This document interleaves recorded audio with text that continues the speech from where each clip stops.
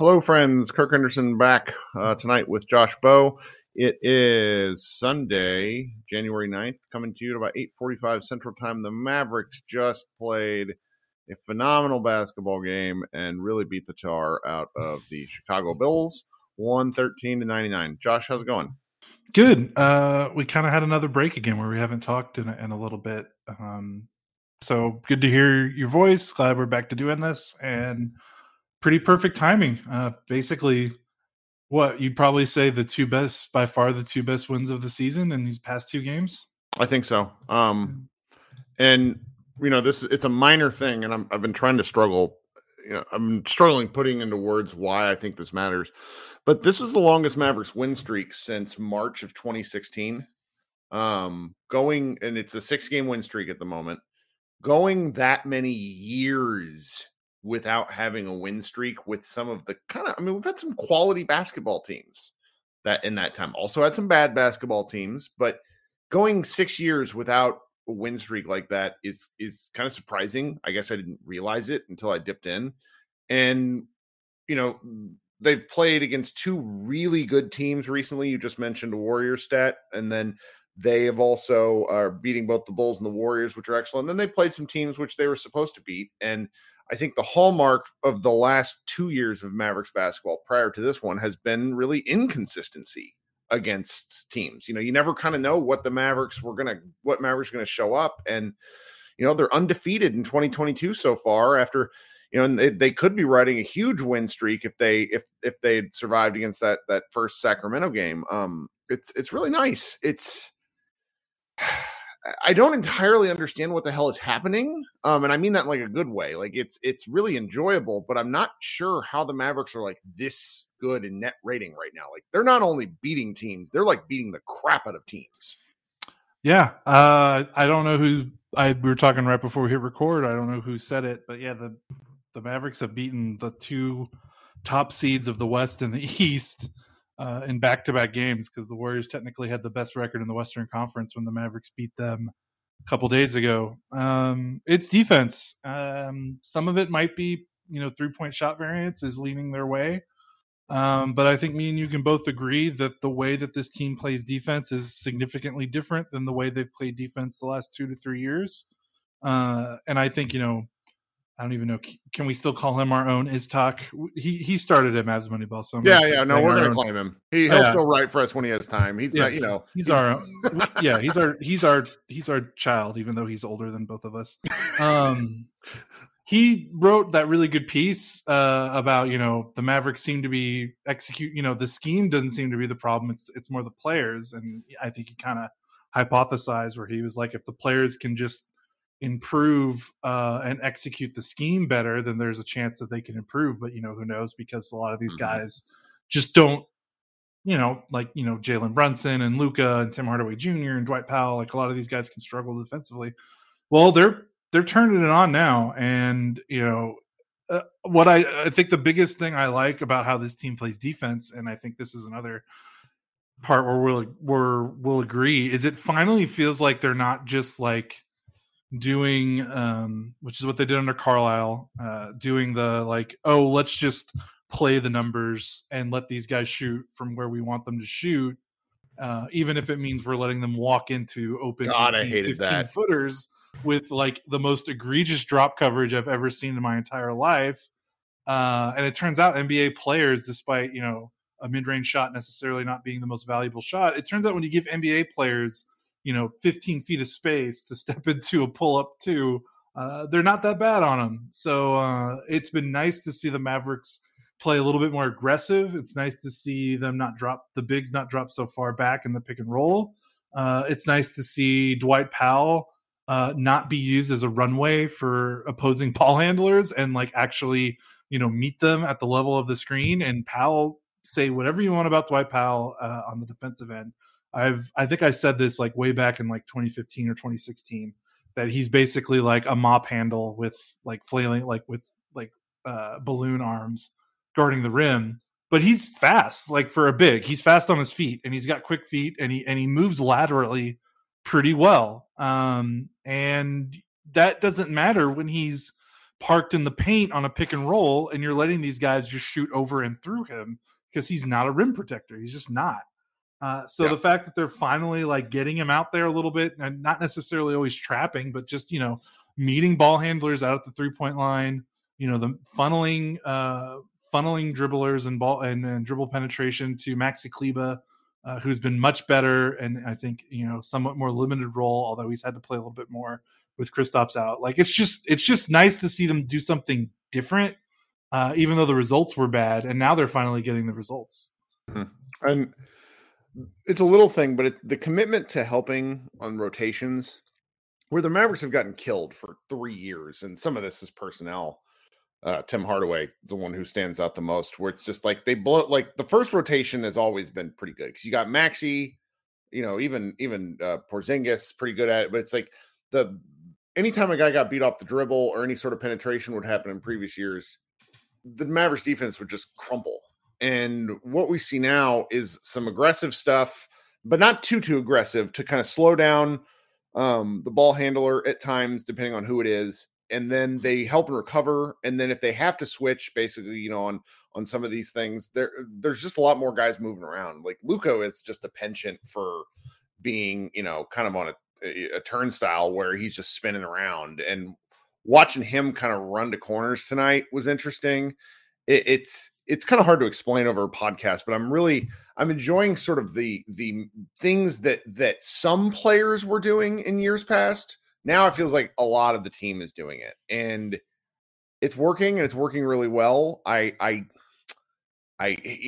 teams often have counters to defensive schemes, that sort of thing. And so how, the defense continues to adjust and evolve as they see different looks from different guys, who knows? But right now it's important to kind of live with and really enjoy it. And we've been through some really crappy basketball this year. I know people don't want to like cop to that, where it's like, oh, seeing, just like weird, like I hate the weird tweets where it's like, oh, you were unhappy with the basketball when they were playing bad. Well, yeah.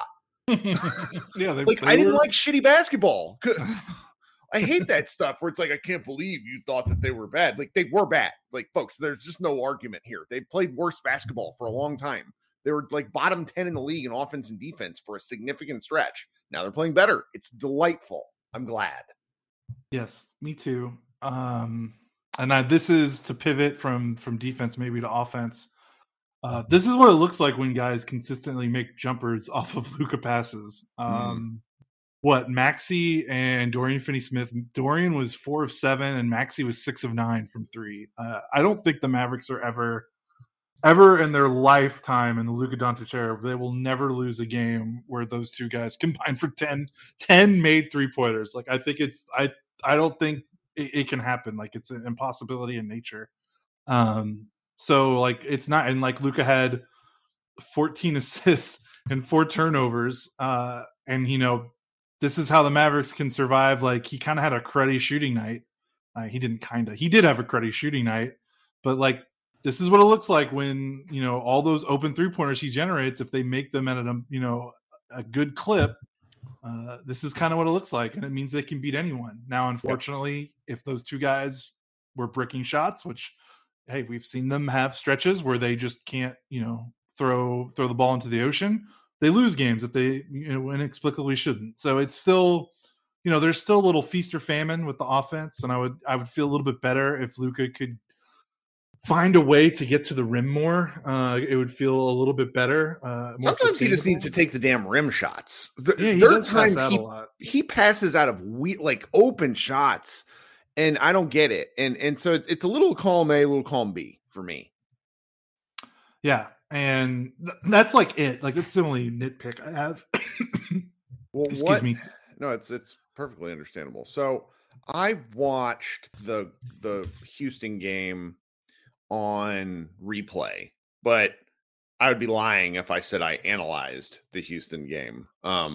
Once I saw the final score, it was like, oh, this is going to be kind of an entertaining watch. But I was when I watched it on Saturday, it was much more for because I wanted to kind of know what happened. But the Rockets are bad. So when you see Josh Green has career high 17, it's like, okay, that's great. He played well against a bad team. Tonight's game was much more important to me. Yes. He finished, where's the stat line here? He finished with 18 points on 8 of 10 shooting, 6 rebounds, only had 1 turnover, which, you know, was penchant for wild ass passes is fun. He only played 22 minutes, so he's kind of, you know, he's on a heater. Like 18, you know, expecting 18 points out of him in 20 minutes is not a thing that should happen. But can he score like 6 or 8 points, 12 points every now and again? He's not hurting the team at all. He hasn't been hurting the team. So I'm glad that he's continued to sort of get these minutes. And if he can just continue to play good basketball, that's going to be a boon for them as the year goes along. Yeah, and boy, like what a difference it makes to see Luka running the break with a legitimate athlete. A leaper. The alley-oop dunk after Luka had blown one of those crappy, like fading, like 10 footers. That he threw one just over the defense, like right where Josh Green could get it. And Green is he's kind of a confusing athlete to me because he like 2-footed leapers. I don't think NBA players are used to it because they kind of, it's like I'm not explaining this correctly, but a lot of guys jump off 1 foot and he jumps off 2. And it's like he just gets up really quickly at kind of times when I don't expect him to. Yeah, it's like a pogo stick. But yeah, and it makes the world of difference. Like he's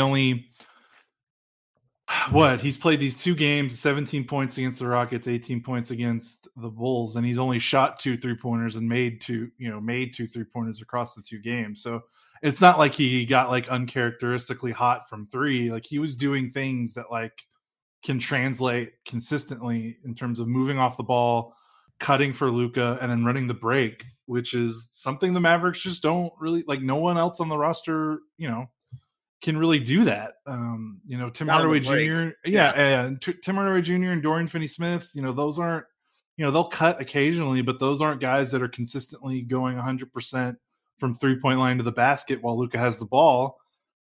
So like, it's just a different dynamic that the roster hasn't had in like the last 2 or 3 years, because I mean, so much of this roster is floor bound. Like you could argue like Dwight Powell was their best dunker for most of the Luka era, which is crazy, right? Like for a guy as gifted as Luka, you want to give him toys to go out there and do things. So like having someone like Josh Green on the floor and not making like the dumb mistakes so he can stay on the floor and play through the mistakes, like you can just see, like, you're just like, wow, oh, okay. So like they shouldn't necessarily get more Josh Greens, but they need to get, this is why they need more athletes, more talent, because you can just already see in these limited doses how much Luka can really thrive off having a guy with that much athleticism and a high motor. And it gives him reason to push because he's such kind of a ball control guy that he seems to only want to push if he has like the clear points. Saw that a lot in the Olympics where they were just getting great runouts because I think there's just more of a trust with the teammates there. With the Mavericks, just kind of a different deal because you pass it to Maxey or like Dorian. Sometimes like Dorian's definitely gotten better off the dribble this year than what we've seen in past seasons, but it's not always necessarily been the case. So watching Green even just a little bit is fun. It's an argument for more athletes. It's also an argument for that we've been hard. Like I don't want to get on too much of a tangent, but I mean, this is why we've been so mad or just like tearing our hair out with the way the Rick Carlisle era treated young players, right? Like me and you are not, you know, we are clearly not big Josh Green guys. We obviously wanted the Mavericks to draft someone else, but we were always like, just because we're not big Josh Green guys, it doesn't mean you just don't play your 18th overall pick ever. Like you have to just put him. And he punished Josh Green for things that were other players' faults. Yes. That was the thing that killed me. Like Willie would miss an alley-oop where the pass was, you know, point on, and he would pull Josh Green. And that sort of stuff is bullshit. And he did it forever. Like, I mean, he did it to Justin Anderson. He did it to, you know, Jay Crowder at times. I'm a total Carlisle defender, but this is just one of these things where you just like folks who are more particularly within the organization would come back and say, well, that's just not true because blah, blah, blah. Sometimes a guy has to play through his mistakes. Are the mistakes costing the team games? I mean, I would argue some of the veterans cost, you know, it's like watching Wes Matthews dribble, you know, cost teams games. Like it was, anyways, that is what it is. It's over now. They're trying to do some things, you know, watching Josh Green get to play while Brown, for example, has, he struggles again from the field. Marquise Chris played in the game. It was when you have more guys who can give you little sparks, that was what wore the Mavericks down last year, is when Carlisle went to, and he had to go to like a 7.5 man rotation because he didn't trust anybody. That was the only way they got back into playoff contention. And right now the Mavericks are riding high. They're 4 games over 500. And I feel like there's a lot of guys that are playing reasonable minutes. It's like you go through the minutes tonight. Dorian Finney-Smith only plays 30. Maxey plays 30. Like that we've been talking about that for 2 years, how that sort of stuff is ideal, because then it saves them over the course of time. Like Maxey, my wife is not exactly, sometimes she's on her phone, but she just said tonight, she was just like, this is as good as Maxey's looked in a long time. And I think she's right. And I know that we're going to have some people that, Maxey's very important. And he's very important, but like he looked physically impressive tonight in a way that he hasn't looked often for a couple of years, because the Mavericks just bleed him dry. Yeah, he's averaging a career high in rebounds per game, and he's averaging less minutes per game in the previous 2 seasons. So, I mean, that's an interesting poll. And so I'm sure his block rate is also up over the last last season as well. I don't have that in front of me, but he's at 24.5 minutes per game. And doesn't that feel like just the right number for him? I feel like anything 25 or below is good for him. And when Kristaps comes back, he'll come back to coming off the bench, I think. And I think that'll help him even more. He's not shooting as well as the previous couple of seasons, but he obviously had shot look wet tonight, man. Yeah, slump buster tonight. So damn, that was good. He still can't do anything in 2-point range. I mean, he was 6 of 9 from 3, but 6 of 11. Yeah. That's like, another slight nitpick. But like, those first 2 years he was in Dallas, I mean, he was like using his athleticism to like play off ball and get dunks and alley oops and stuff like that. And he just doesn't do that anymore. Maybe without Kristaps, it's a little bit harder for him to do that. And with Dwight Powell playing next to Powell, like he has to space the floor now. But like, it would be nice if he would, because like he's like a good finisher, and I mean, we've seen him play in the pick and roll, and we've seen him finish well playing in the pick and roll with Luka. I would wish he would dive a little bit more, but that's, again, I'm picking some severe nits right now because like you said, like basically everyone played a good game tonight, and it's nice to see they're playing fun basketball, and they're playing. It feels sustainable in a way, at least defensively, that we haven't seen before. Offensively, I'm still a little skeptical if this holds up in the playoffs, the way they're playing. Like, it's still, guys are hitting shots and it's nice, but it's still Luka with an astronomical usage rate. Sure. But that's not for now. We don't need to talk about that now. They've got a 6-game winning streak. You've got to get these wins where you can. All right. Like, the season's long, and it's okay to play like shit sometimes if you play really good at other times, and maybe in the end it'll come out in the wash. I mean, the fact that the Mavericks hadn't had a win streak, they'll be going for their next. Who do they play next? I should know this. Running a basketball site and all. They play the Knicks. We have a couple of days until that one. So the Knicks, that would be their longest win streak since an 8-game win streak in 2011. Okay, 2011 they had an 8-game. This will be a 7-game win streak if they happen to beat the Knicks. And it's just it's about playing and thinking about that. It's about playing basketball at the right time. Like, you need to pull up into the playoffs ready to play your best basketball, which is where, and even when we were really bitching about the Mavs a ton in November, we're sitting here saying, okay, over a long enough timeline, if they're able to figure this out, what's really important is that they play good basketball in March and April, not necessarily that they play good basketball now. I mean, the Bulls are a really interesting, like, counterpoint to this. Like, they just mowed through teams, and the question for them is, can they? And I think they can, because they're really, really good. But with good basketball teams, can you find it at the right time? And these Mavericks are still so volatile that I want them to find whatever mojo works for them at the right time. And it's, somebody pointed out, it's like Luka and KP haven't really played together during this streak. Like, there's just a lot of things that are worth considering that the Mavericks have both going for them and potentially against them. Like, there's still a lot of stuff to be played because we just don't really know how all these pieces fit together. I mean, the big picture look, Luka, Tim, and Porzingis like cannot share the floor together and play decent defense. Like, that's just a thing that exists. And, you know, maybe Kid will be able to change that. I don't know. I'd be curious how many minutes we've even seen from those three together, like what the net rating is just for the 3-man lineups.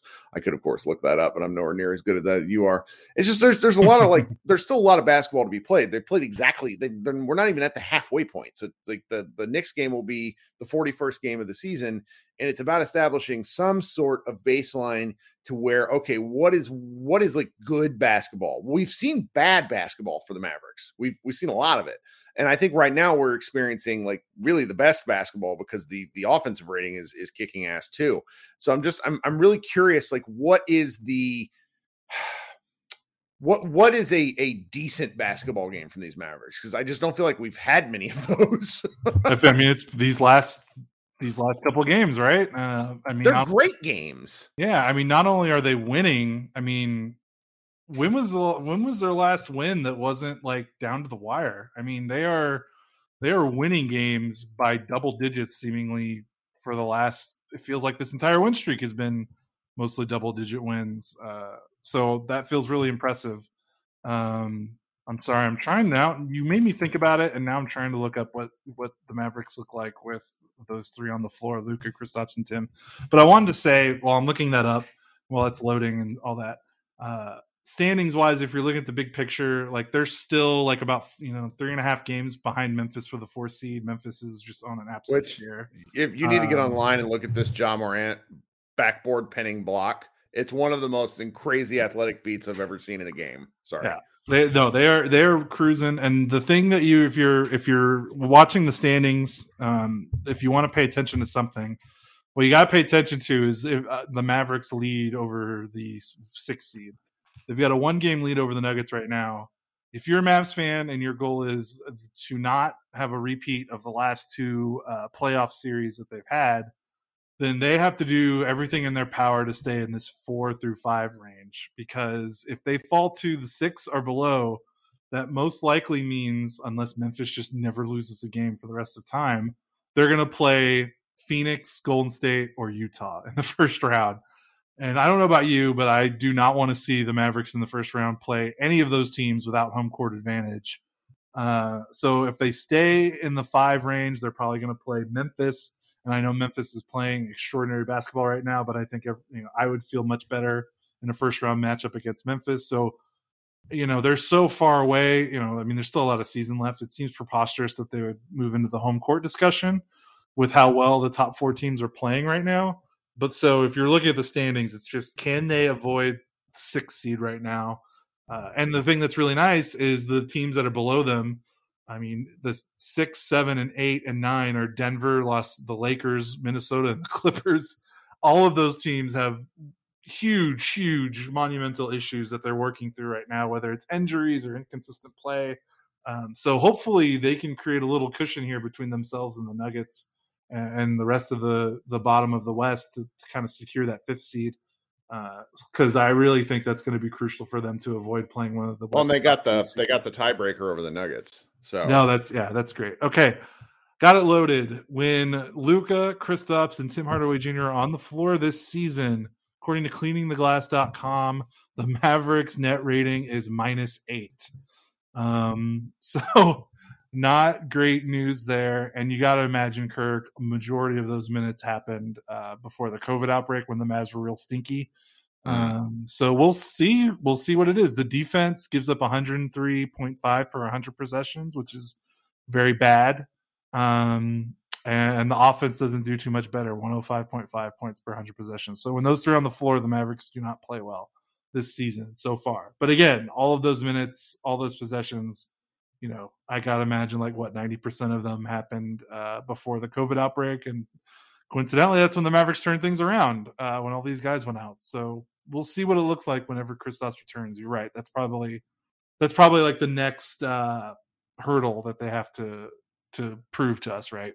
I mean, they still got a lot of things that can go their way. We talked about this during the game.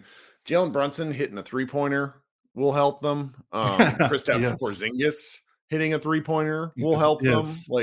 There's still things that in theory, depending on the shot quality, all sorts of stuff that could swing their way going, I think they're getting the rim more. Like I really like. Granted, this is probably a different podcast, something we should talk about a different time. But just these Luka Brunson lineups are just a lot more fun than anything they've than the previous kind of Luka centric offenses that they ran for the first part of the year. Like the secondary ball handler thing is real, and more people who can dribble and distribute are better.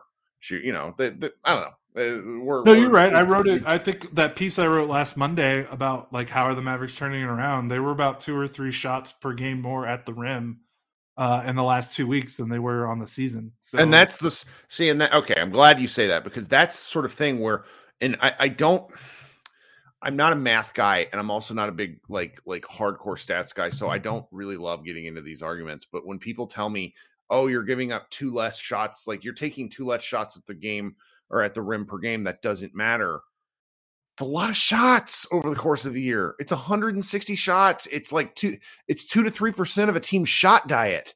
Right. And not only that, it's just getting in the paint more. And instead of doing these side to side 3-point shots you're getting inside out 3-point shots, which are much better shots. Well, and the cool little stuff, like there was a horrendous play that worked out really well where it's Green found Powell, and then Green basically turned around and cut right back at Powell and got a layup. And that stuff didn't happen last year. There was movement, and that's where it's like, if you believe that Kidd is is empowering the offense to do this sort of thing, where it's like, guys, you can cut, you're going to get some really ugly crap that happens sometimes. Like Green sometimes literally runs at the ball handler.